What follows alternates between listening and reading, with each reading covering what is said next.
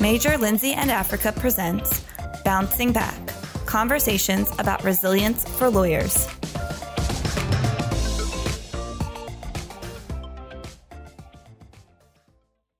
Welcome to Bouncing Back, Resilience for Lawyers.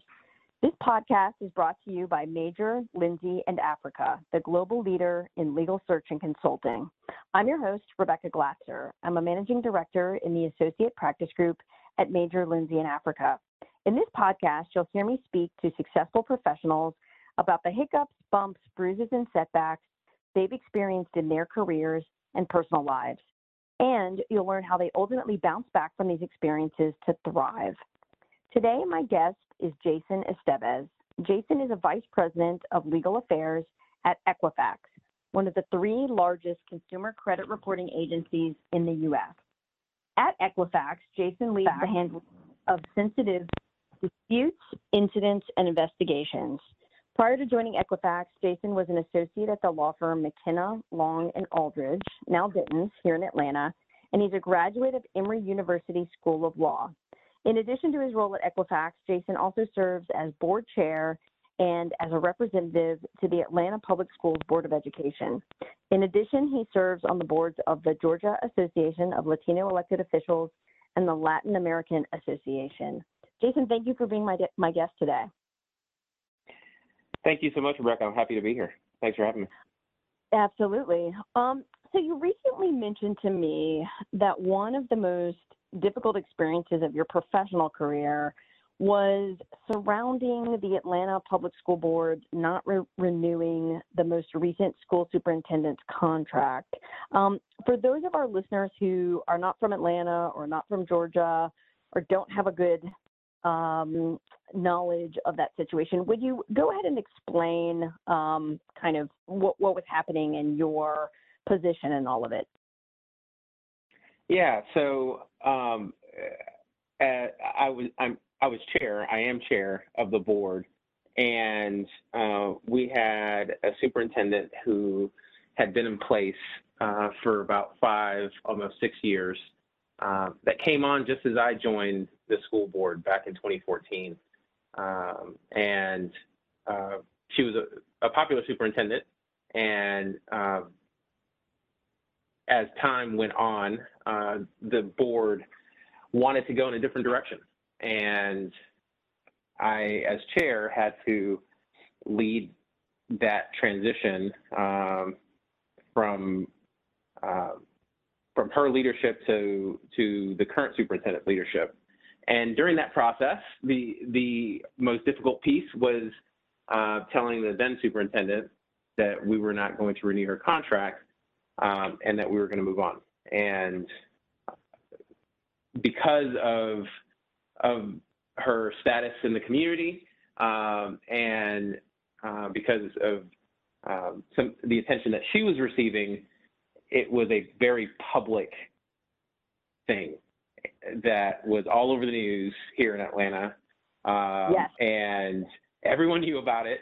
And yes. Because I was chair of the board, everyone saw my face associated with our collective decision to move on from the then superintendent. And just to give you a little bit of context, the Atlanta School Board is comprised of 9 elected officials, and we're elected every 4 years. We have a very diverse group of people on that board. And as board chair, I'm the official spokesman of the school board. So for me, you're trying to transition leadership while at the same time wrangling cats, because you have 9 different personalities on a school board.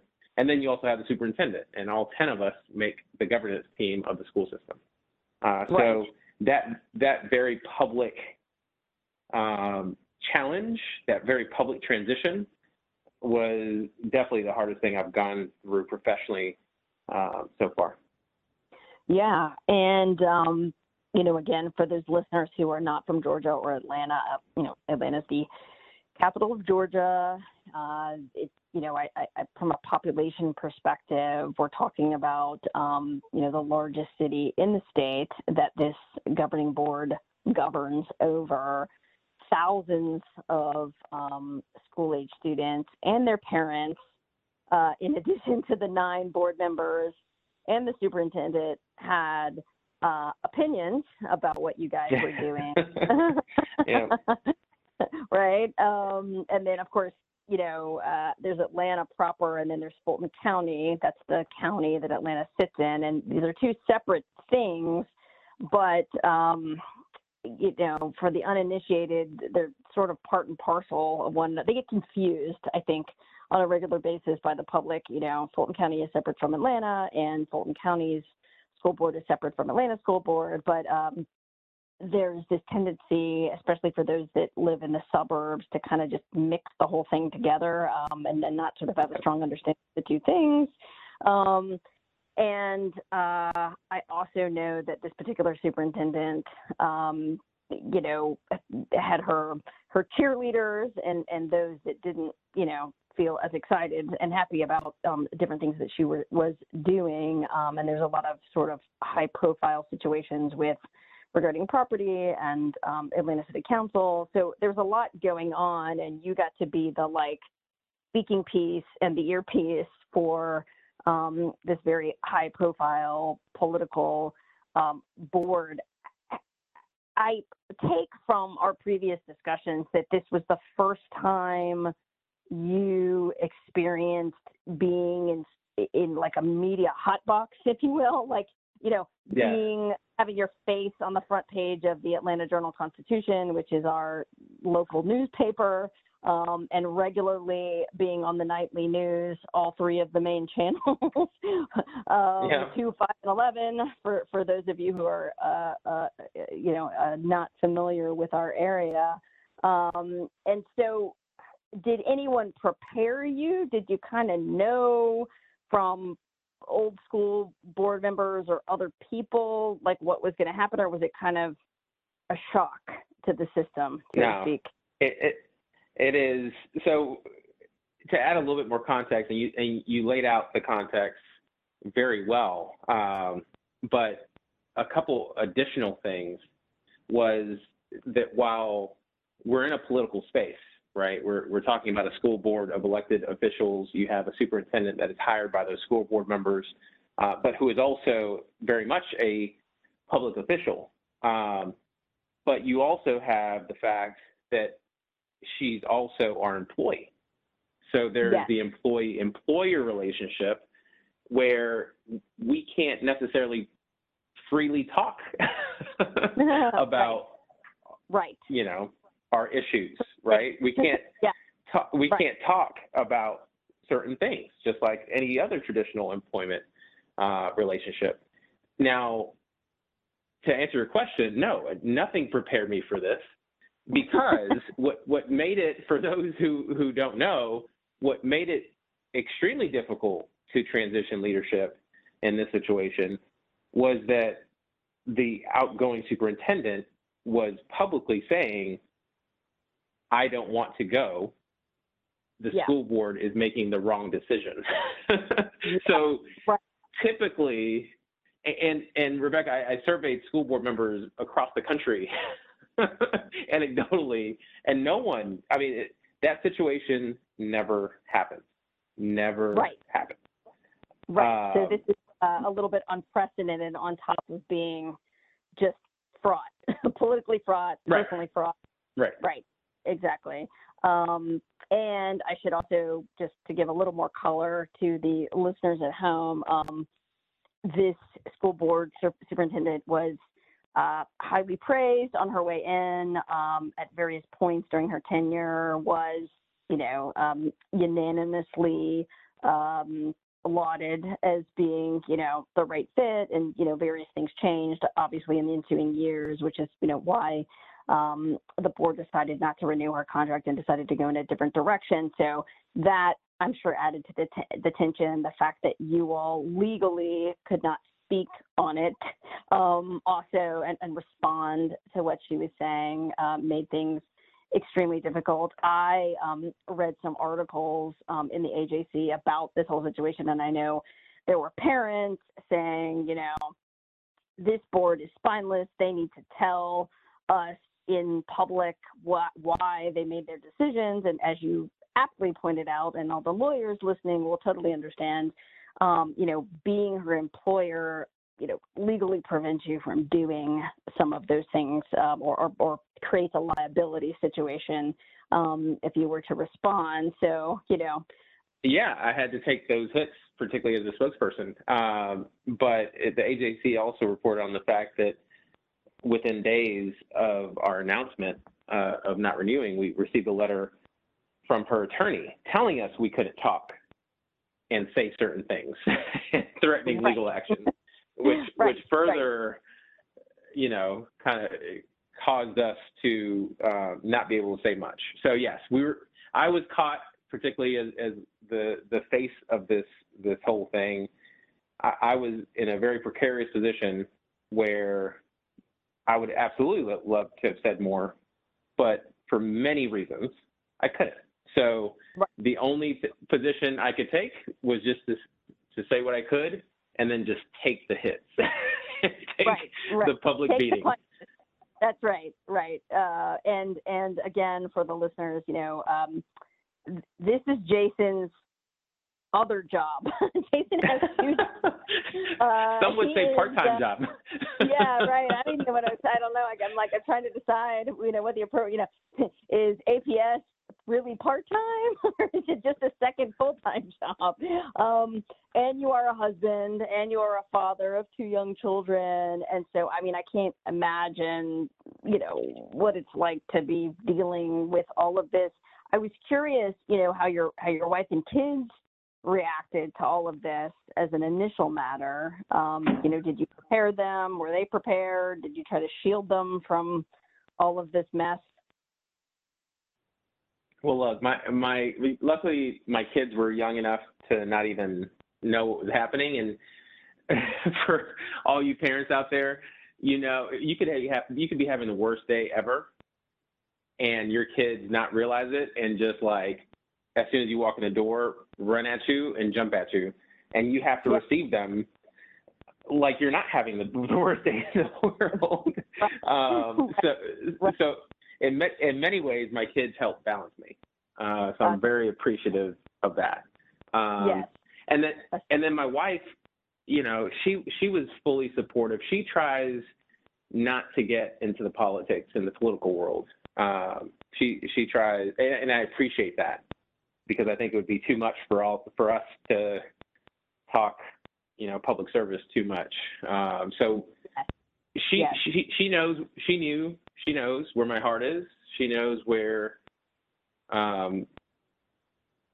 she understood the why, and you know, she lives this with me each and every day. So for her, she knew, she understood more than the average person, and also at the same time understood that her husband was in this challenging situation. So all she did was do a very good job of supporting me, and you know, not focusing too much on this issue, and making light of the fact that there's so much more going on, including my professional career, my job at Equifax. That's right. Which brings me to my next question. So, you know, you're maintaining two jobs, and was the data breach at Equifax happening at the same? Was there overlap? Like, were you having two really stressful moments, or were things a little calmer in the moment? You know, I realize it's a contracted thing, but Equifax, as many people know, unfortunately had to deal with some of its own fallout from a data breach not too long ago that was very public. And so I was curious, were both, you know, things on fire at the same time, or was one a little bit calmer for you while the other one was on fire? Fortunately not. Fortunately, the incident at Equifax happened a couple of years earlier, and it was dying down by the time that this occurred. it's just unfortunate how that kind of timing works out, where you don't have too many big fires burning at the same time. Right.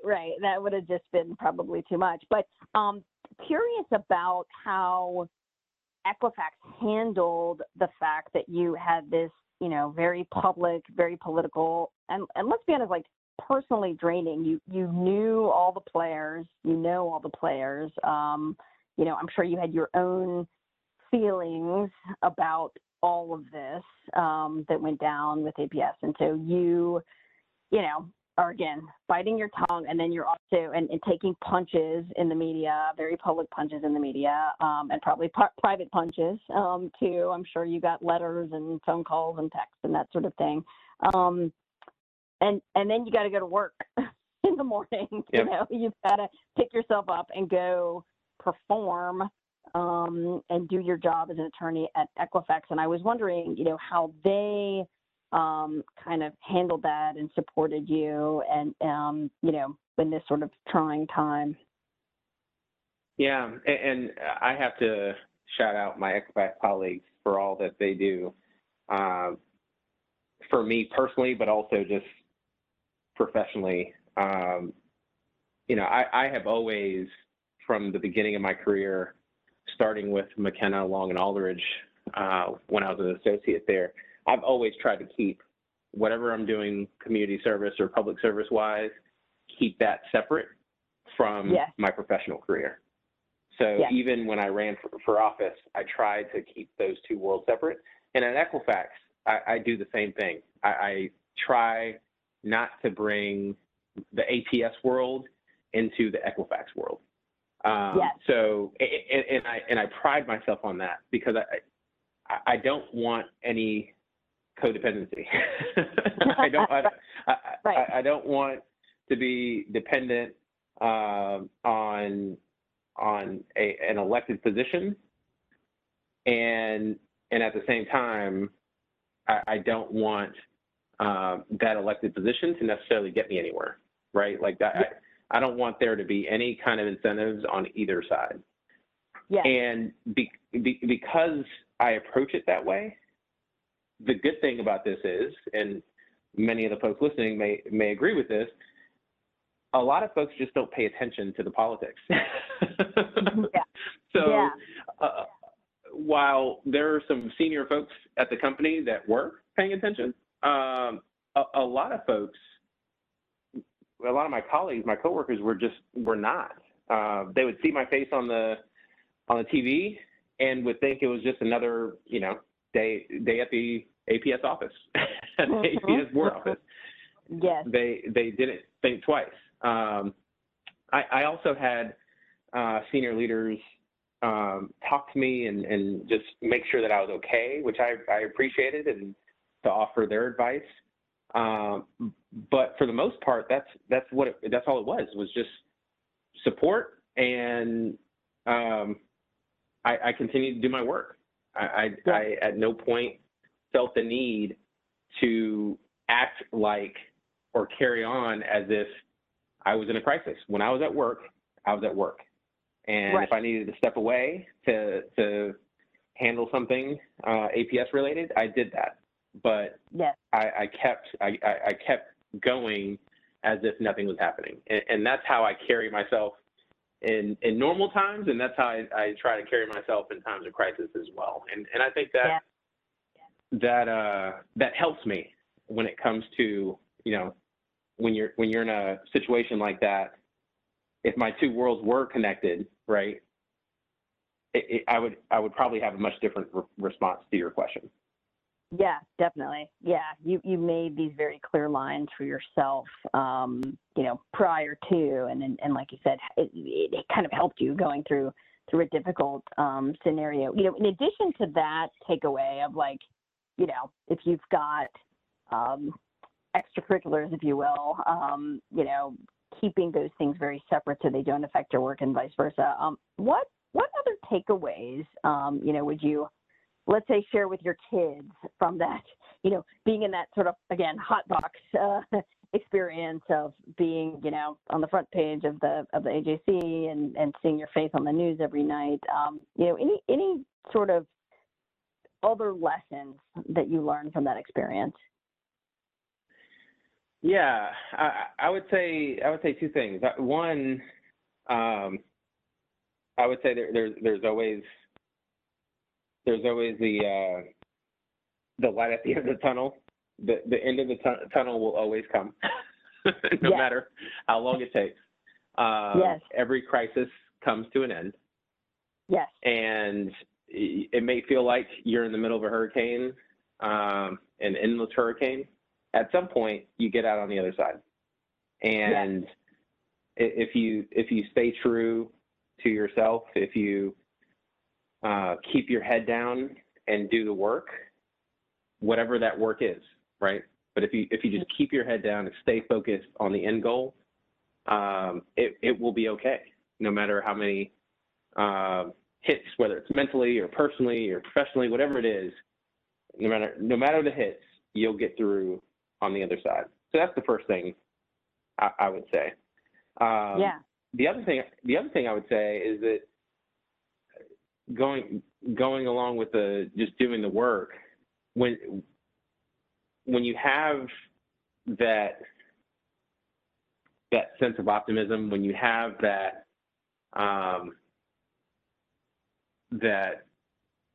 like I talked about before, I keep my professional career and my public life separate. I continue to work at Equifax, worked hard. I tell folks that the day after the announcement of the board's decision not to renew the contract, and I was all over the news, and I was stressed out, I was barely sleeping. A senior leader at the company emailed me. I'm on the legal team. Emailed me and wanted me to come see her the next day. And I thought, Rebecca, that this was it. this was the time where both of my worlds collide, right? And here I am, thinking through my talking points and here's why the board decided this, and here's why, while I am on the news every day, it's not me personally, it's APS. I was trying to think through all kinds of things to say to her, because I was like, oh, this is it. They're going to tell me I either leave the company or quit the school board. And I walk in to her office, and she asked, how am I doing? And I'm like, in my head, I'm thinking like, stressed. and I responded, I'm okay, and asked how she was doing. We did some small talk, and then she hands me a job description and says, hey, wanted to talk to you about this opportunity. And in my hands is an opportunity to grow from the position that I had at the time. It was essentially a promotion. And I'm thinking while I'm sitting there, like, how amazing for this to be happening in my professional career at the same time that my public life feels like it's in shambles. I'm in crisis mode in one area, but in the other area, here's this amazing opportunity. And to me, for folks who, no matter what the crisis is, whether it's a public issue or a private issue, when you're staying focused and you keep doing what you love, you keep doing other things, it will be okay. And that may be just me being over optimistic, but I have a personal story to tell about that. And I know countless other people, big or small, may not be a promotion of a job, may not be front page of a newspaper issue, but they have stories of, some of the best things that happen at the worst times, and vice versa. So And to your point, I can't help but wonder, and I'm curious if you've wondered this as well, if perhaps seeing you perform well and represent yourself and APS well in the public arena somehow influenced, their thinking about, promoting you to senior VP, or did that have nothing to do with it? I'm curious if that's something you've asked yourself or you've asked them, if one thing impacted the other, or again, like you said, you've kept such a clear sort of line of demarcation. Maybe it was a non-issue. I was curious about that, what your thoughts are on that. Yeah, I don't think the incident itself had, the crisis itself had something to do with that. But certainly as a leader on the APS board, I'm honing and developing skills that I exhibit at work. Yes. Right? Yes. Being able to talk to senior leaders is easier for me than other people. And it's because I talk to a lot of senior leaders across the city each and every day. Right. And I've been in those rooms. So, that kind of muscle that junior associates or mid-level associates are trying to work at, I work constantly in my public life. So, so did the fact that I was promoted have something to do with the skills that I've attained while on the school board? Absolutely, because I think I've been able to work at a skill set that lends itself towards being a leader, whether it's on the school board or at work. Yeah, definitely. That makes complete and total sense. And to your point,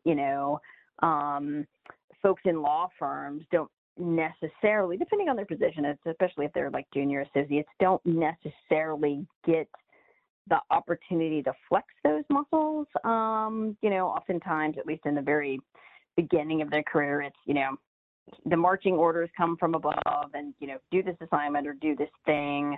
And they may not be talking to clients directly and that sort of thing. And to your point, you definitely had your share of opportunity to speak to people senior to you, numerically older than you, people who've been perhaps around Atlanta politics for a very long time, especially in the beginning, and, might have thought you were a little upstart, that kind of thing. And so handling those different situations where the power dynamic may not have been in your favor, at least in the beginning, is something that's an art form. It's an art and it's a science. And it sounds like you've honed that really well. That kind of brings me to, sort of another question of, for the folks who are listening, who want to make the leap from law firm to in-house, and we often see as recruiters, this need for what I call soft skills. It's not, do you know this particular area of the law, or can you write a brief, or can you create, this transactional document, but it's, can you take a sort of complicated legal idea and convey it to a business person, an internal client, or, how do you tell someone no, and explain to them why, doing X, Y, or Z, creates a legal problem. That skill is highly coveted in the in-house world. And in my experience, can be difficult to come by, candidates who have that. Any advice for the listening audience who, really wants to go in-house, but maybe hasn't had an opportunity to hone those skills yet? Yeah. And it sounds like, I'm sure, something that people at firms have heard before, but I've always felt like being engaged in other activities outside of the legal world have helped me attain skills that are helpful for the business world, helpful for being in-house. Yeah. When you're at a law firm, you know, you're drafting briefs, you're drafting contracts. You don't have as much exposure to the non-legal person, particularly as an associate. Yes. You don't have as much exposure to the client, particularly the bigger clients. You don't have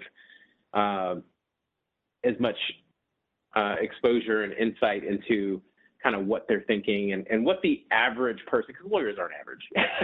Lawyers are special all people. type A go-getters. Yeah, yeah.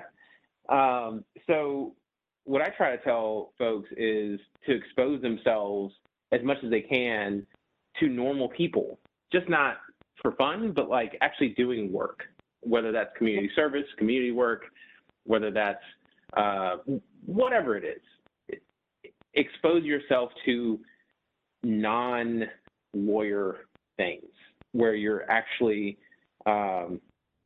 working with people who are not lawyers. And, you know, whether you want to say a law firm, that can be considered honing your business development skills, right? Because you're broadening your network.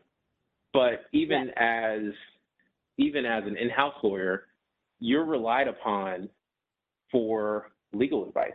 You're relied upon for risk assessment and just the analytical thinking that lawyers have honed from law school and their experience. We don't get to flex that as much when you hang around too many lawyers. You do get to flex that.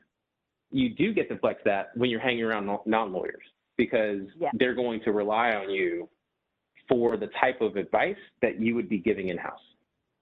Yeah, that makes sense. That's great advice. That's super helpful.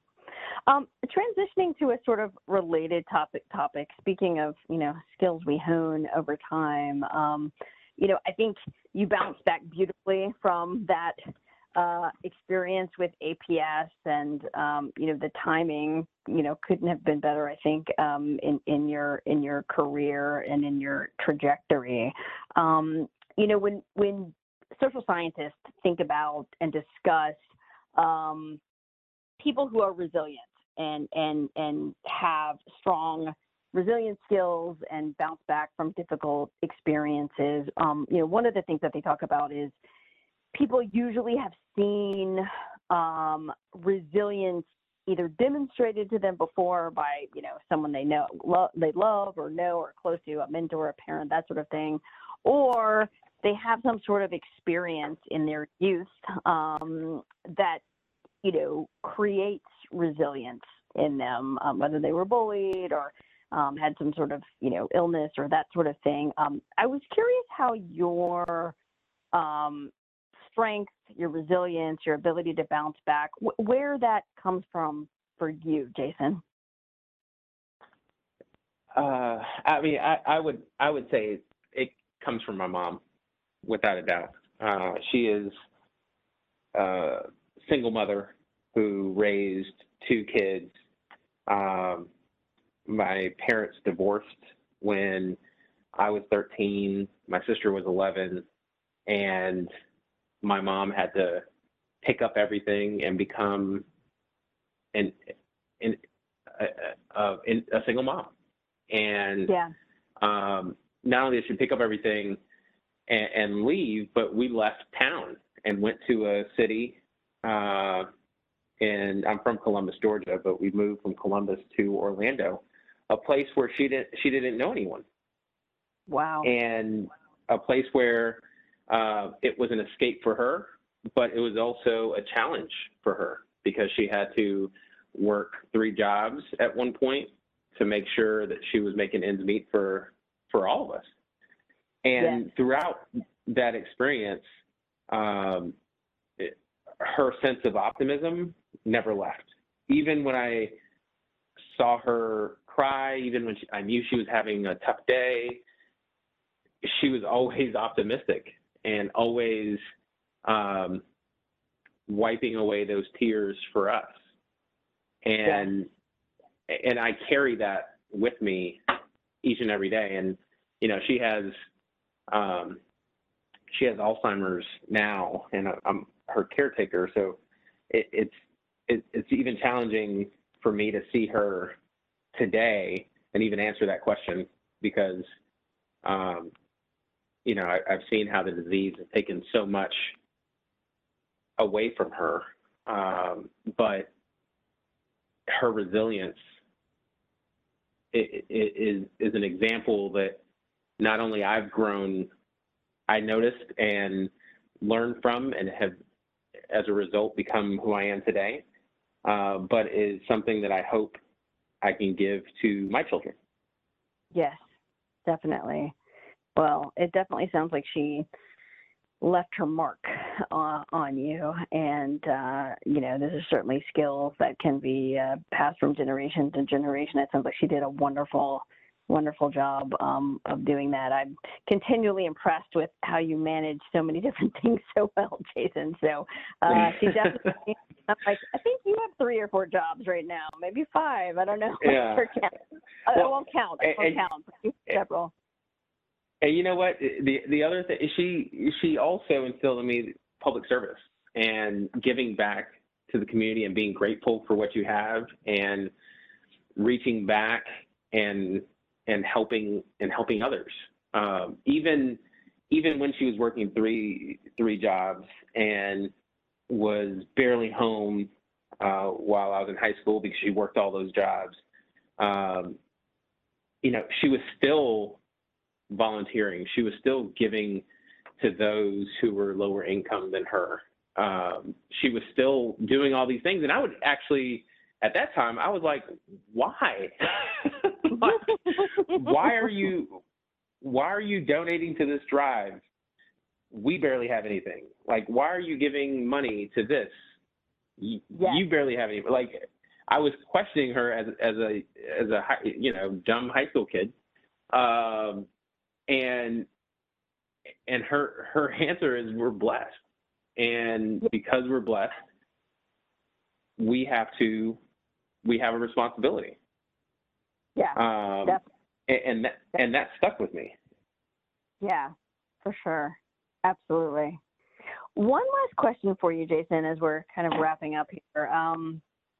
This past year, obviously, has been difficult for lots of people for lots of different reasons, but in particular, young, newly practicing attorneys, I think for many of them, you know, being furloughed or laid off or facing pay cuts, uncertainty about their careers and personal lives, you know, for the first time has been a little shocking. I think many of the millennials and Gen Xers in particular were too young to really be impacted by the Great Recession like we were. So many of them don't really have a point of reference for, you know, what's going on right now, you know, economically and you know, with the pandemic, and obviously the fallout from that is going to be going on for quite some time. What advice do you have, you know, for young, new attorneys who are experiencing these, you know, hiccups and bumps right now? You know, I would say that while it feels like we're in the middle of a hurricane, and because of how long it's been, it feels like we're in a hell of a long one. Yes. There is a bright sun and hopefully a beach on the other side. Yes. That where the fruits of your labor can be enjoyed. And while this may seem bad, you know, folks will tell you that 2008 was a different kind of bad, and other folks will tell you that 2001 and 2002 was a different type of bad. And right. You know, we all have these periods in time where an interruption like this in the legal world happened. Yes. But every time, lawyers and the profession bounce right back. Yes. So the advice that I would give them is the same kind of advice that I gave earlier. Stay focused, continue to do the work of positioning yourself to take advantage of the opportunities that you're looking for when the time comes. And we have no clue when that time's going to be, right? But if you're ready, you'll be able to take advantage of it. Absolutely. Yeah. So do the work now. Do the work now. Yeah. In whatever form or shape that takes, whether that's finding a new job or getting those skills or, building a book of business or getting yourself in the right place, to be able to take advantage of the opportunities that are hopefully coming in the future years. Well, Jason, thank you so much for your time sharing your experiences with our listeners today. I know that they will get a lot out of your story, just as I have. I sincerely appreciate it.